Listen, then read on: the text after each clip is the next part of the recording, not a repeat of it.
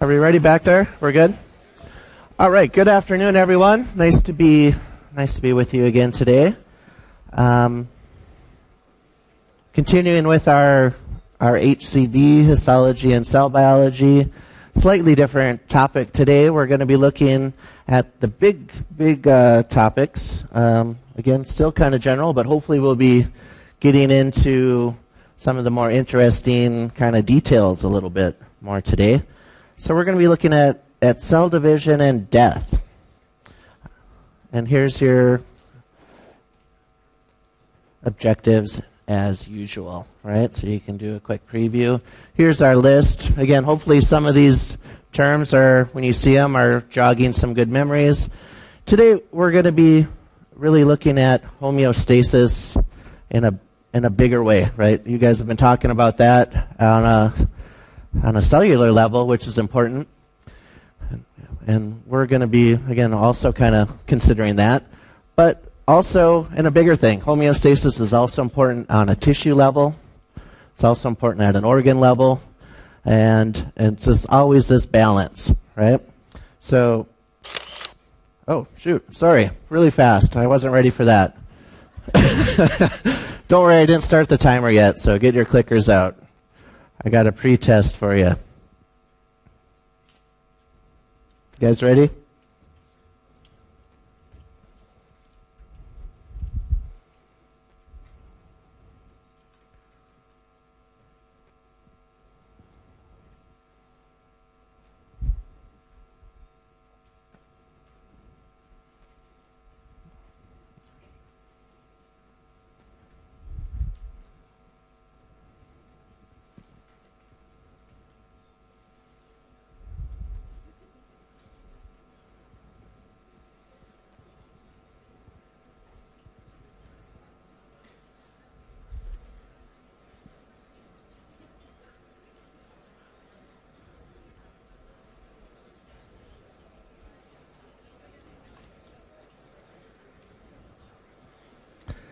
Okay, so I'm not going to give the answer yet, but we're going to come back to it, okay? We're going to come back to this, because it's one of our topics for the day, right?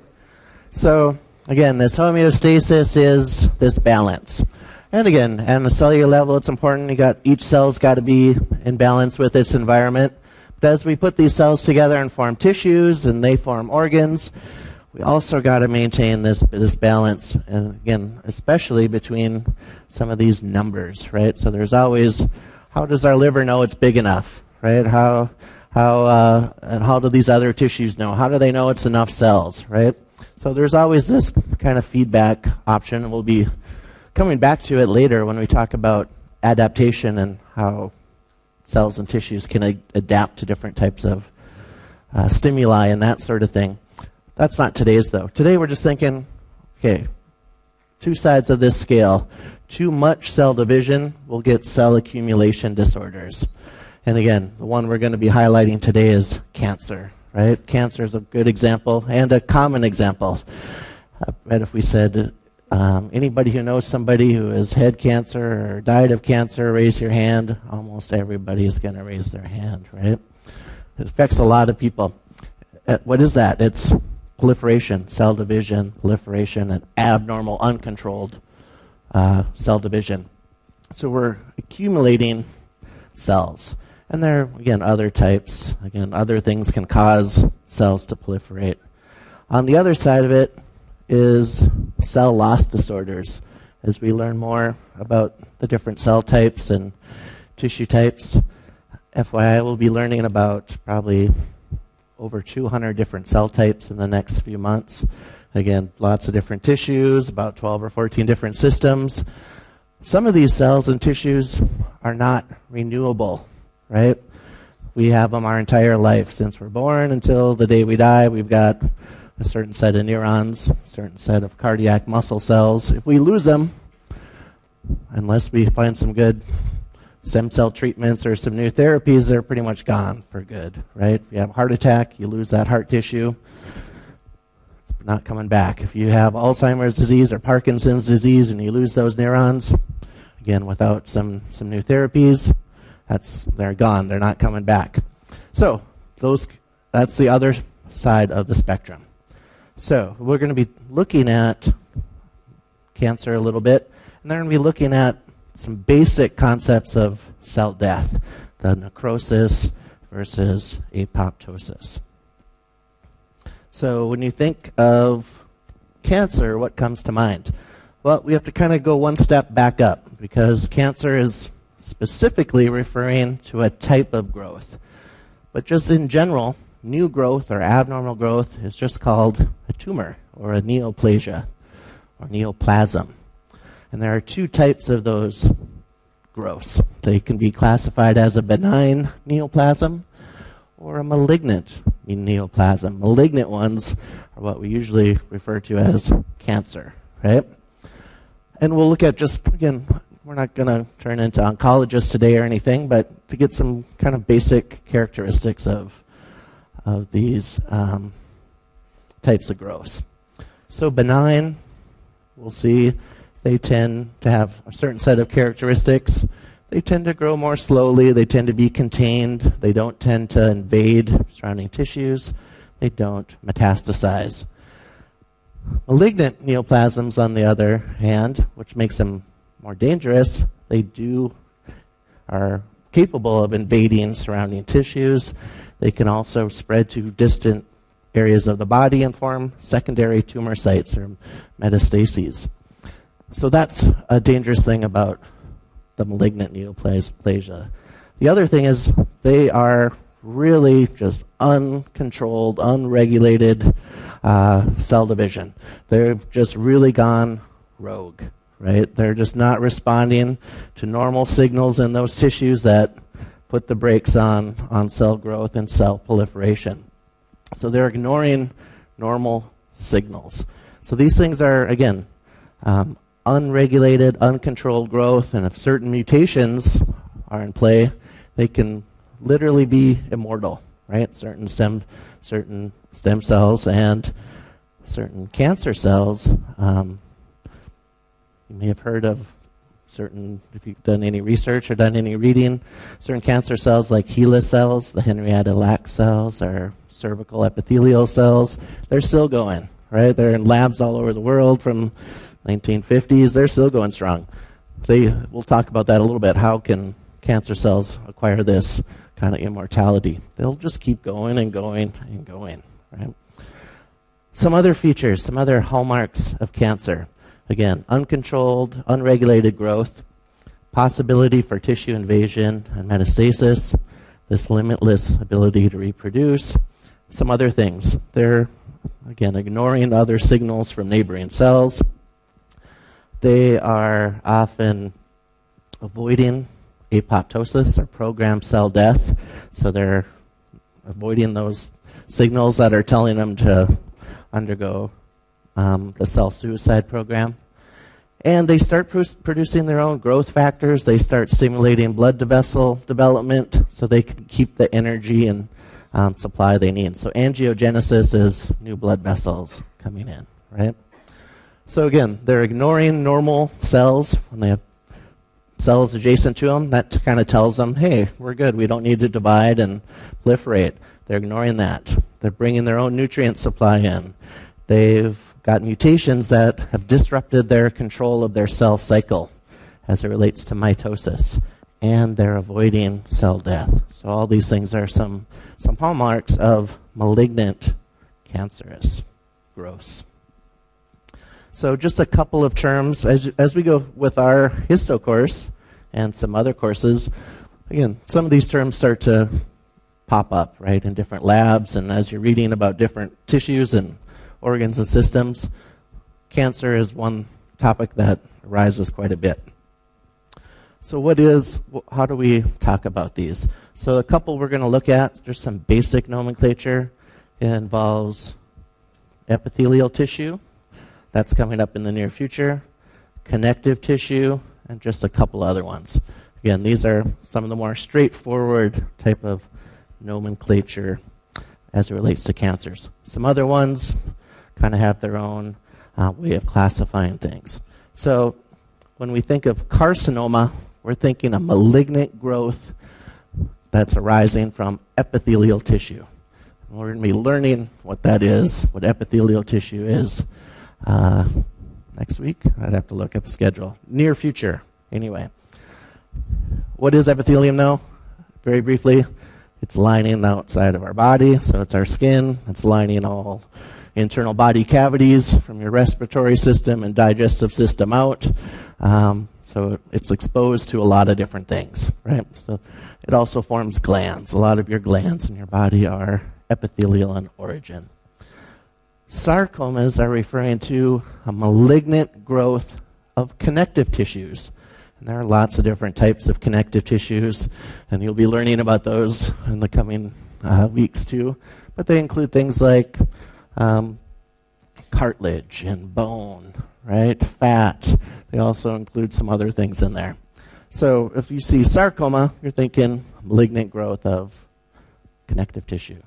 Some other ones that are kind of tissue unique, if it's a cancer of the hematopoietic system, the blood cells, usually is called leukemia. Another one that's kind of unique to a certain cell type is melanoma. These are cells within the skin that produce melanin, but they're not epithelial in origin. So they're not carcinomas, they're melanomas. But melanocytes, just for future reference, their origin is, anybody know? Neural crest cells. They originate from neural crest cells. So anyway, so let's look at those. So here's a little way to kind of look and practice these. So initially, epithelium, if it's a benign growth, it will have oma at the end, right? If it's malignant, the suffix will be carcinoma, right? So adenoma would be a benign growth of a gland. Adenocarcinoma would be a malignant growth of a gland. So again, this is just squamous, just like squamous cell carcinoma or papilloma. It's also a benign growth.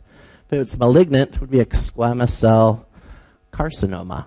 All right, pretty straightforward. If it's a gland, we'd call it an adenoma.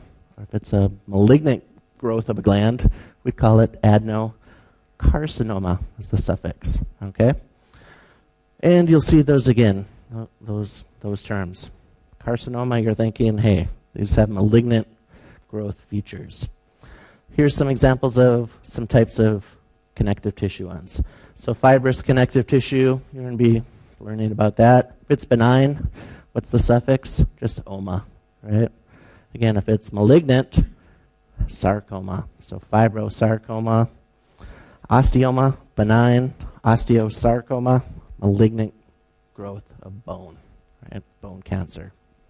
Chondroma, these are terms, again, those of you that are new to histology and anatomy, especially anatomy, your vocabulary is going to blossom this year, right? Thousands and thousands of new terms, and some of them Latin and Greek and other things. So get ready if you're not yet, all right? Okay, so what are some basic features here? Again, benign. They are an abnormal growth, but they're growing slowly. They're staying local. They'll often look like cells of that tissue are how they're supposed to look, right? If they're a gland or something, they'll still be contained within their capsule, right? But again, the cells, they kind of look like typical cells. They're uniform, etc. What's going on with these malignant cells? Again, extremely rapid, uncontrolled growth. They're expanding out into the surrounding tissue. They can invade neighboring tissues. They will break through, for example, different capsules and membranes. They may not look like the tissue of origin. They will start to look a little unusual or abnormal. They'll have different sizes and different shapes. That's called pleomorphism. The nuclei might look different. So pathologists learn to look at all these different morphological changes, but then they'll also look at biochemical, they'll do DNA tests, they'll look at karyotypes and other things to classify these different types of growths. All right, so when we think of metastasis, again, this is that idea of a primary tumor that's expanding and spreading to distant areas of the body. So malignant growths, again, in this particular cartoon, it looks like an epithelial growth. Again, you'll learn about this later. They have a basement membrane and a free surface. This growth has now broken through the basement membrane, and it's sending fingers of cells. They're migrating like we were talking about. So they're actually walking or crawling or protruding and using their actin cytoskeleton to move through this tissue, and they're entering the connective tissue. So they're invasive at this point, right? These cells, again, typically can travel through different types of blood vessels. So their mode of transport, metastatic transport, is blood vessels or lymphatic vessels, or sometimes just walking along the surface of a cavity or a membrane. They their motility, right? They're mobile. In this case, they're entering a blood vessel, right? And they're getting transported to, this is actually a liver. So they're getting transported to the liver. They're in the sinusoids of the liver, and they are taking up residence within the parenchyma, or the functioning part of the liver, and now we're getting a secondary growth. So if you would analyze these cells, they would have markers for the primary tumor. They're epithelial in nature, and it's a malignant growth. What's the suffix going to be? Carcinoma, right? They're going to have characteristic features of epithelium. They might have certain types of cytokeratins, intermediate filaments that are being expressed, right? Because they're epithelial in nature. They've got other things you could do to analyze these cells. So, some basic things. So why do we talk about carcinomas? Because 90% of the malignant growths worldwide are originating from epithelial tissue. And again, you'll learn more about it as you study the epithelium, but again, it's all the coverings of our body. It's lining our whole GI tract from mouth to the other end, right? It's lining your respiratory system, it's lining your blood vessels, it's lining your urinary system. So it's constantly exposed. Our skin is a good example. UV radiation, different carcinogens, anything that can get absorbed into your skin can affect the DNA. Same thing with the cells lining our GI tract. Some of us are not very good. We drink, we smoke, we eat weird things. We eat things we don't even know what's in our food sometimes, right? So we're exposed to different mutagens and carcinogens. Again, those are going to absorb into those cells. They can impact that DNA. They can cause mutations. And when those cells divide, as we'll look at shortly, can increase genomic stability, and that's all it takes to get a single cell, a couple mutations going and dividing, and you can have a growth, all right? So 90% of the cancers are epithelial in nature, because the other thing to keep in mind is these cells lining our body are also ones that are a rapidly renewing population. They undergo cell division a lot. They're replaced, depends where you are. If you're in the intestinal tract, those epithelial cells will be replaced every 3-4 days, right? So there's lots of cell division going on. That's another major risk factor for cancer. Even if you live in a bubble, you eat perfectly, just by having all this cell division occurring, you can still get cancer, right? Just by, as we'll get into it, every time a cell divides, we have to duplicate all 6 billion A's and T's and G's and C's. If we make a mistake, what happens? That's a point mutation, right? If it disrupts an amino acid or a protein, it could cause a problem. So we have to replicate all 6 billion A's, T's, and G's and C's with high fidelity. If we don't, problems can just arise from that. So here are some of the, again, relatively recent, most common, I think 10 most common cancers in men and women. Again, most of these, 90% of these are epithelial in nature. So there's quite a few. All these hands went up for a reason, right? Again, for men, pretty similar. Prostate, obviously, women don't have a prostate, so that's not an option on this side. But women are more susceptible to breast cancer. Again, lung, often likely due to, again, smoking and exposed to different, probably pollution and other things. Again, colon, rectal, GI-related cancers, urinary. Those are all epithelial in nature. They're lined by epithelium. So, again, and a lot of these, again, despite getting better and better at treating these types of growths, are still often resulting in death, right? And death of these individuals. So, a couple different theories about how these cancer cells arise. Again, the traditional one, and it's probably a combination of things, but the traditional view is that they're arising from a single cell, right? So a single cell, if it's in your lungs or your GI tract, get exposed to carcinogen or a mutagen, or just by dividing, get a mutation.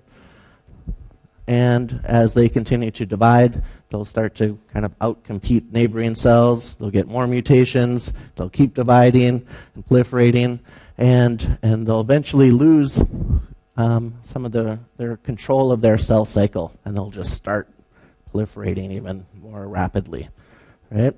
So most tumors the origin is going to be a single cell. So if there's 50 trillion cells in your body, it only takes one in the right spot at the right time with the right mutation to kind of get this whole process started. So this is an example from a breast tissue. It's really hard to detect a mutation in a single cell when there's 50 trillion of them. Often, until we can actually feel it, there might be millions or even more cells, right? If you have a growth in your breast, even though if you're doing your routine exams and that sort of thing, until it's big enough, you'll miss it for weeks and weeks and weeks, right? So that's kind of the thing. By the time you detect it, it's already got to a certain point. It's probably potentially invaded or metastasized, and now you're trying to get caught up. So the goal is to identify, hopefully, these growths early. So again, here's kind of the first kind of original theory of how these tumors form.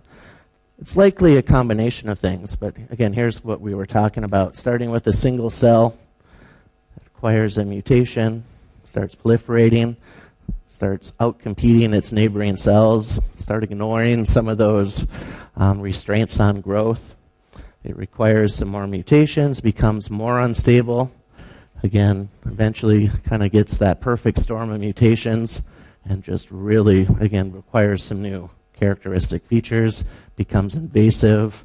And again, throughout this whole process, one of the things they're described as is an increase in genomic instability. You're acquiring mutations, you're undergoing cell division, you're losing the regulation of some of your cell division, and it causes a whole host of problems we're going to be looking at. Things like translocations or aneuploidy, an abnormal number of chromosomes. You can get inversions, you can get there's a whole host of things that can happen once this genetic instability gets rolling. So another, again, theory of how some of these tumors can form is also the stem cell theory. And that was kind of initially brought up when they were talking about leukemias. Again, we have certain stem cells, hematopoietic stem cells in your bone marrow that are responsible for generating all these different blood cell types. So it was initially kind of characterized in that tissue, but it's increasingly been linked to some other tissues. And part of it's been as they have tried to treat these different cancers, and with traditional treatments, different types of chemotherapy and radiation and that sort of thing, they could knock that tumor down. It looks like it's all the way gone. and then it just springs right back. So part of the thinking was maybe there were some cells that were resistant to the treatment that survived and could rebound, right? So other treatments that would target those cancer cells, again, taking a slightly different track, you could knock those things out, and eventually you could make that tumor regress. So in actuality, it's probably not one or the other. Depends on the cell type or tissue type. It could be a combination of the clonal evolution with stem cell features. So again, a lot of this is not set in stone, right? It's the whole point of going to medical school is finding the stuff we don't know about, right? And hopefully studying it. So again, the theory is some of these cells with these mutations are going to acquire, again, fortunately, it takes usually more than a single mutation to cause a malignant growth. Usually it takes a perfect storm of a few different 3, 5 to 10 different mutations before things get malignant. It's not always the case. As we'll see, a single mutation can really increase your susceptibility, but for the most part, you need kind of a perfect storm, right? A cell that gets a mutation gives it some proliferative advantage, acquires some new mutations, and just continues on. Normal cells and tissues, as you look at them, you'll see, hey, they're kind of following their normal maturation process. Sometimes you can get mutations that are just so devastating that those cells will just die out. So that's another option, right? Those mutations and instabilities can become so severe that there's just no way that cell can be viable. So there's always that other option. So if you would look at, hello?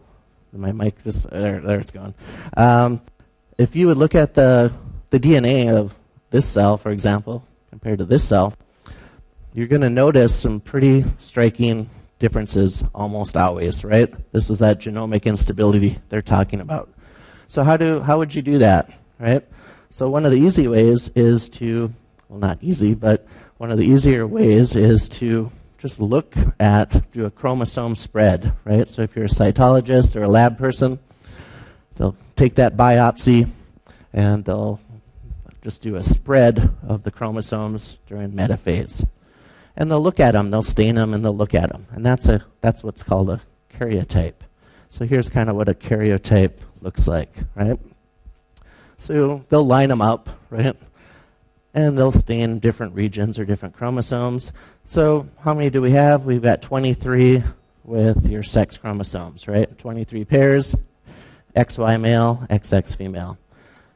And that's what you'd kind of expect. But when you start seeing, again, so for normal cells, when you start looking at malignant cells or cancerous cells, you'll start to see some interesting changes usually. For example, in this little box, they're showing there's been some translocation between 8 and 14. So what's translocation mean? It means a big chunk of a chromosome is breaking off of one, getting stuck onto another chromosome. So that's pretty common in some of this genetic instability that we see in malignant growths. You can also, again, see some other types of things. You can see inversions. You can see amplifications and a whole host of other things. So here's another look. This is from a breast cancer. Again, here's the unstained side. Here's the stained version. So if you would count all these up, you would see that this particular cancer has actually 48 chromosomes in it. So that's an unusual number, or an abnormal number of chromosomes. And what do we call that? Aneuploidy. It's an aneuploidy. So we usually have 46.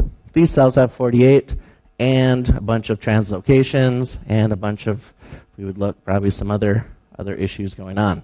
So this is what they're starting to talk about with genetic instability. Really start to see some really big disruptive changes to your chromosomes.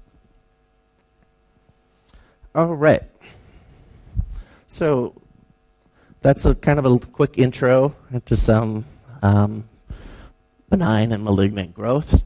So we're going to move on and talk about cell death for a little bit. Again, still pretty big picture. You can break both of these down into different subtypes and get into some gray areas. But today we're going to be just looking kind of on either side, right? Kind of big picture, big differences between these two types of cell death.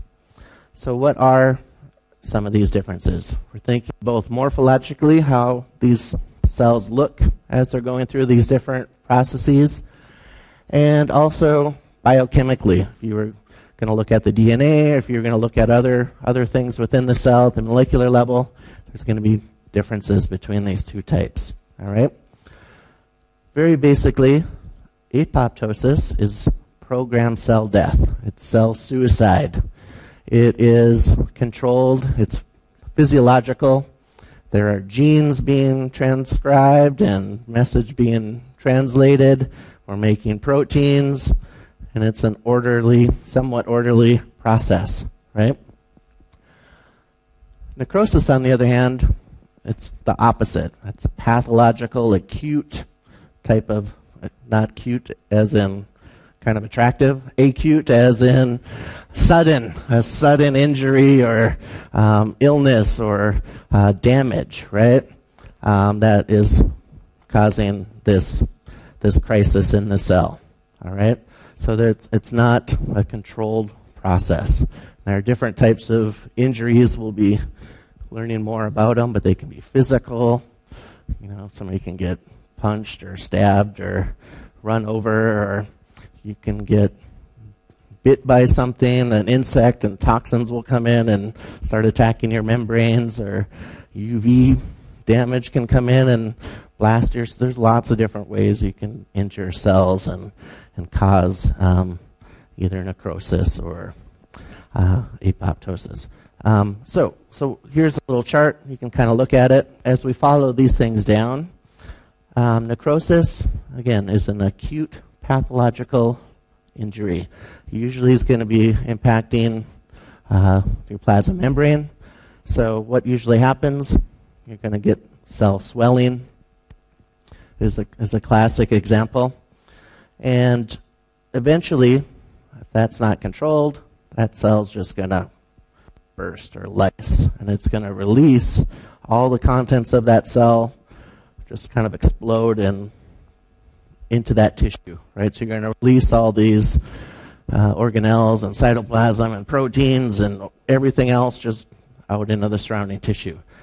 That causes a pretty strong, intense inflammatory response, right? So that's going to recruit, as you guys learn more about that, neutrophils and macrophages, and creates a whole other scenario that's occurring. With apoptosis, it's a controlled cell death, as we'll look into some of the genes and proteins in a little bit. The key feature, though, is the plasma membrane remains intact, all right? The cell doesn't swell, it actually shrinks. The plasma membrane remains intact. The DNA starts to aggregate or kind of clump together, the chromatin, and even the DNA will start, or the nucleus will start to fragment. All right. All this time, the plasma membrane is intact, though. We're not squirting and releasing things out into the surrounding tissue. Eventually, this cell is going to continue to shrink, and these little blebs or little pieces of the cell are going to pinch off and form these little structures called apoptotic bodies. These are still surrounded by plasma membrane. They're also going to have that little phospholipid on the outside that's kind of waving at macrophages and telling them that, hey, this is a dead cell. What phospholipid is our flag or warning sign?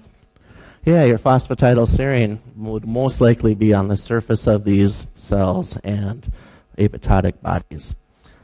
Again, the DNA, if you would look at it biochemically, if you would do an agarose gel of these cells, you would see most of them are going to be nice controlled cuts or The DNA is going to be cut in between those nucleosomes and your chromatin. So they're going to be nice, sharp bands of DNA, most of them about 200 base pairs, which is in between your nucleosomes.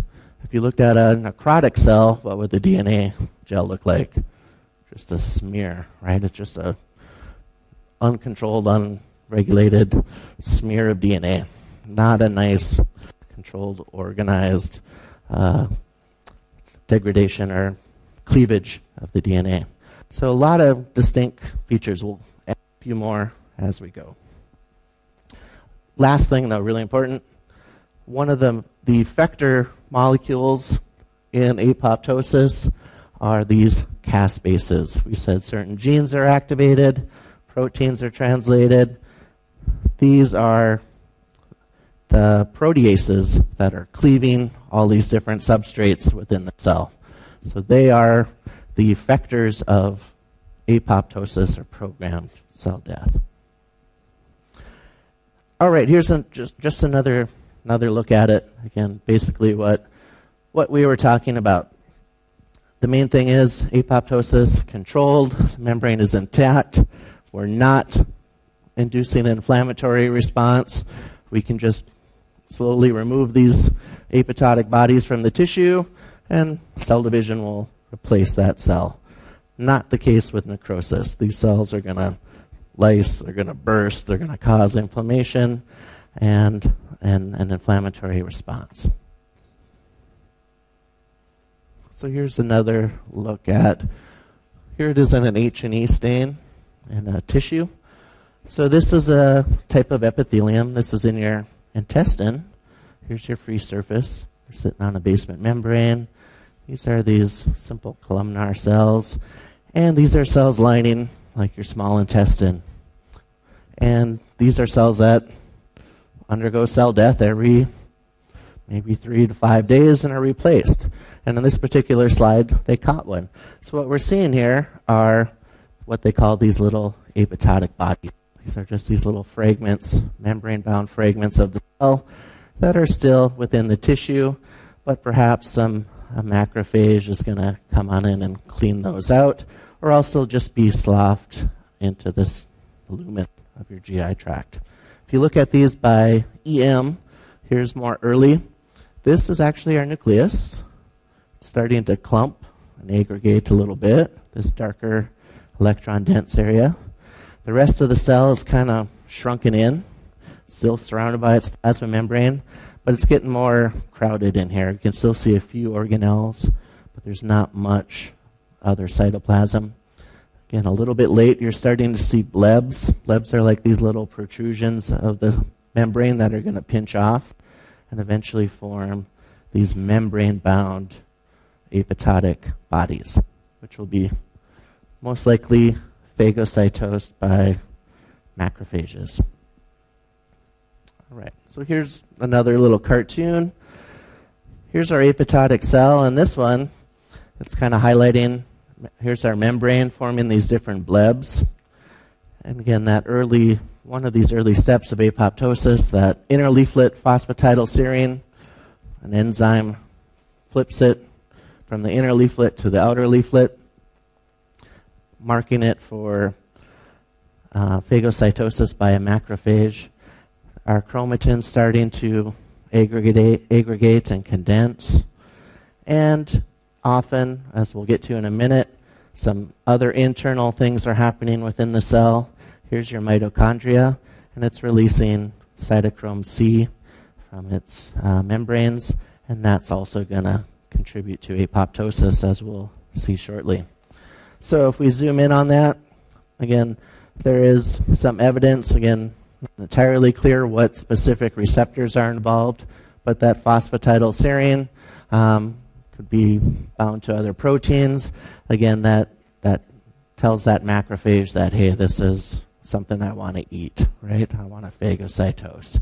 So these apoptotic cells or bodies can then be engulfed by the macrophage, go to the lysosome, be digested, degraded, recycled, and in some cases, macrophage can also secrete some other substances just to make sure there's no inflammatory reaction. So apoptosis, this is a physiological process. It's a normal thing, right? Happens every day.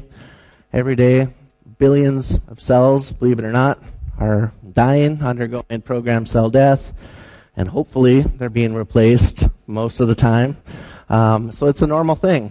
It should happen. It's a kind of a safety mechanism. As we'll see in cancers, right? Cancers avoid apoptosis, so if that wasn't an option, again, we might have more cancers among us. It's also normal, as you guys spend a little more time with your developmental anatomy, it's a normal part of development. So classic example is when you get limb development, they start off as these little hand and foot pads, or buds, and as they grow out, they form these discs, and eventually you'll get the formation of these digital rays. And after that, you'll start to get a separation of your digits. These cells in between the rays will undergo programmed cell death, right, or apoptosis.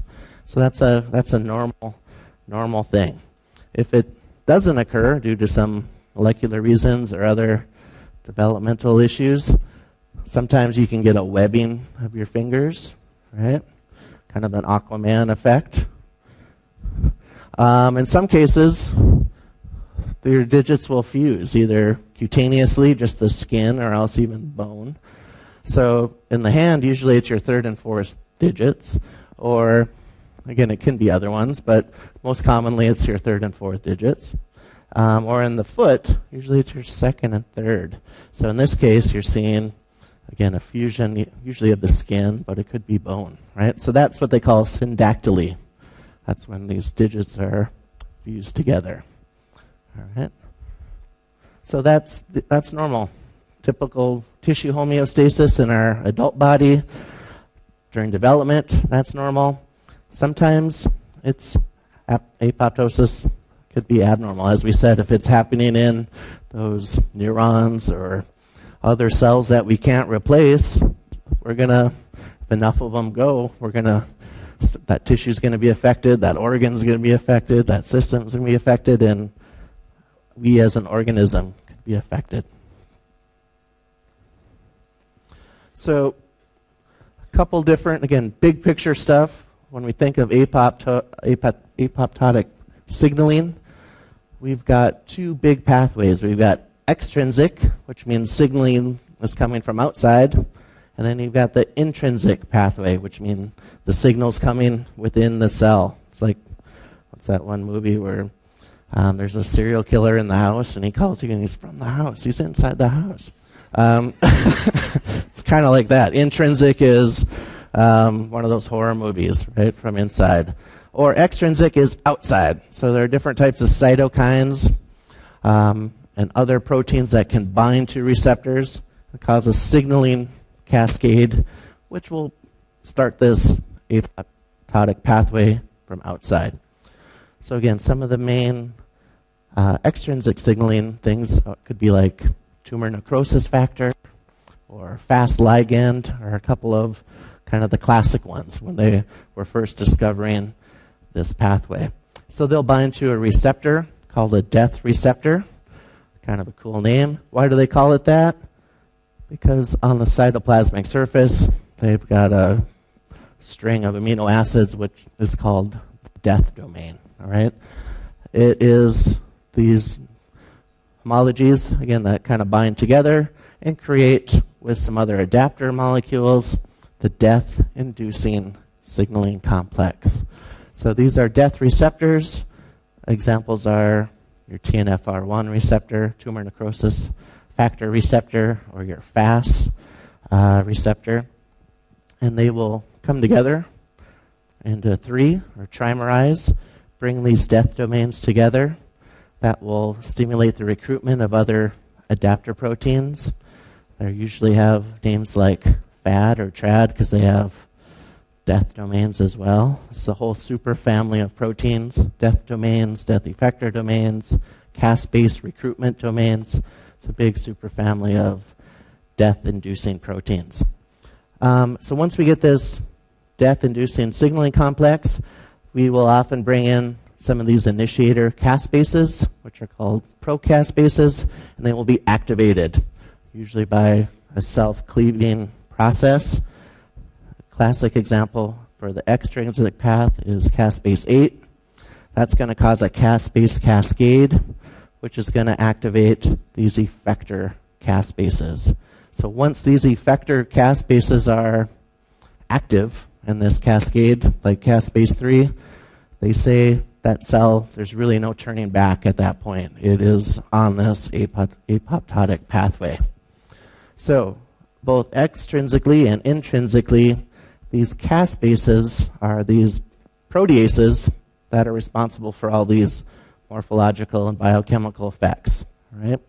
So that's an important feature. So extrinsic, we've also got an intrinsic path. So this is from inside the cell.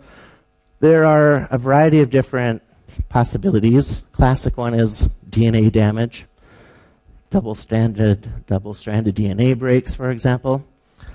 But there are other things. You can have ER stress. You could have, again, mitochondrial issues or damage. You could have a variety of different things. But as we'll see, DNA damage will be kind of our example. It'll come up again today. This causes some signaling, which we'll touch on, and activation of certain genes and proteins, which causes the activation of pro-apoptotic proteins, such as BAX. And mitochondria plays an important role in your intrinsic pathway. BAX basically creates little pores in the outer membrane of your mitochondria, and that allows cytochrome C to escape into the cytoplasm. Cytochrome C then binds with your APAF1 protein and your procaspase 9 to form what's called your apoptosome, another signaling complex within the cell. Now that procaspase 9 is going to be activated, and our caspase cascade will rain down on the cell. So procaspases will then activate ultimately our effectors, which will go around cleaving different proteins and structures and DNA within the cell. So that's your intrinsic and extrinsic pathway. There's also some overlap between the two. We're not, again, going to get into every single detail. We're still keeping this relatively big picture. All right? So that means I've got a turning point question for you. But it's always good to kind of look back, especially when it relates to a topic. So these three gentlemen won the Nobel Prize just, I guess, about 14, 15 years ago for their work with C. elegans, those little nematode worms that are about 1 millimeter long. They were early scientists that looked at cell division, cell fate, cell death, and this little nematode worm. And they identified genes in this nematode that were homologous in the human, and then we could start studying it in other vertebrates and mammals, and et cetera, et cetera. So they received a medal and $1 million, and I think they're still alive. I'm not sure, but all right, we ready? We got a clicker.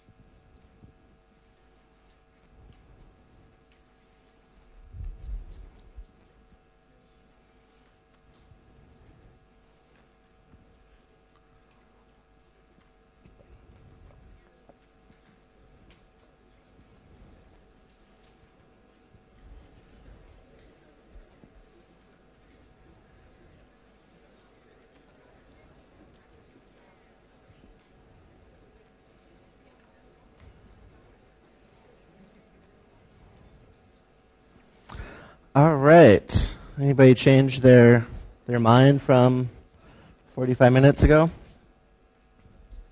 All right. So, cell death, apoptosis. One of those is a characteristic feature of apoptosis, and 4 of them are characteristic features of necrosis. All right? So necrosis is the acute pathological injury.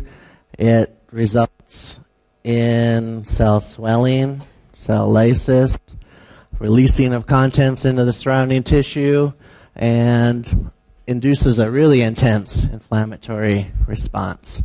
The only feature of this, of apoptosis, is the cell shrinking. You're maintaining the cell membrane integrity, but the cell shrinks. The DNA is going to aggregate and shrink. It's the only one. All right. So good. Let's take a break and come back for part 2.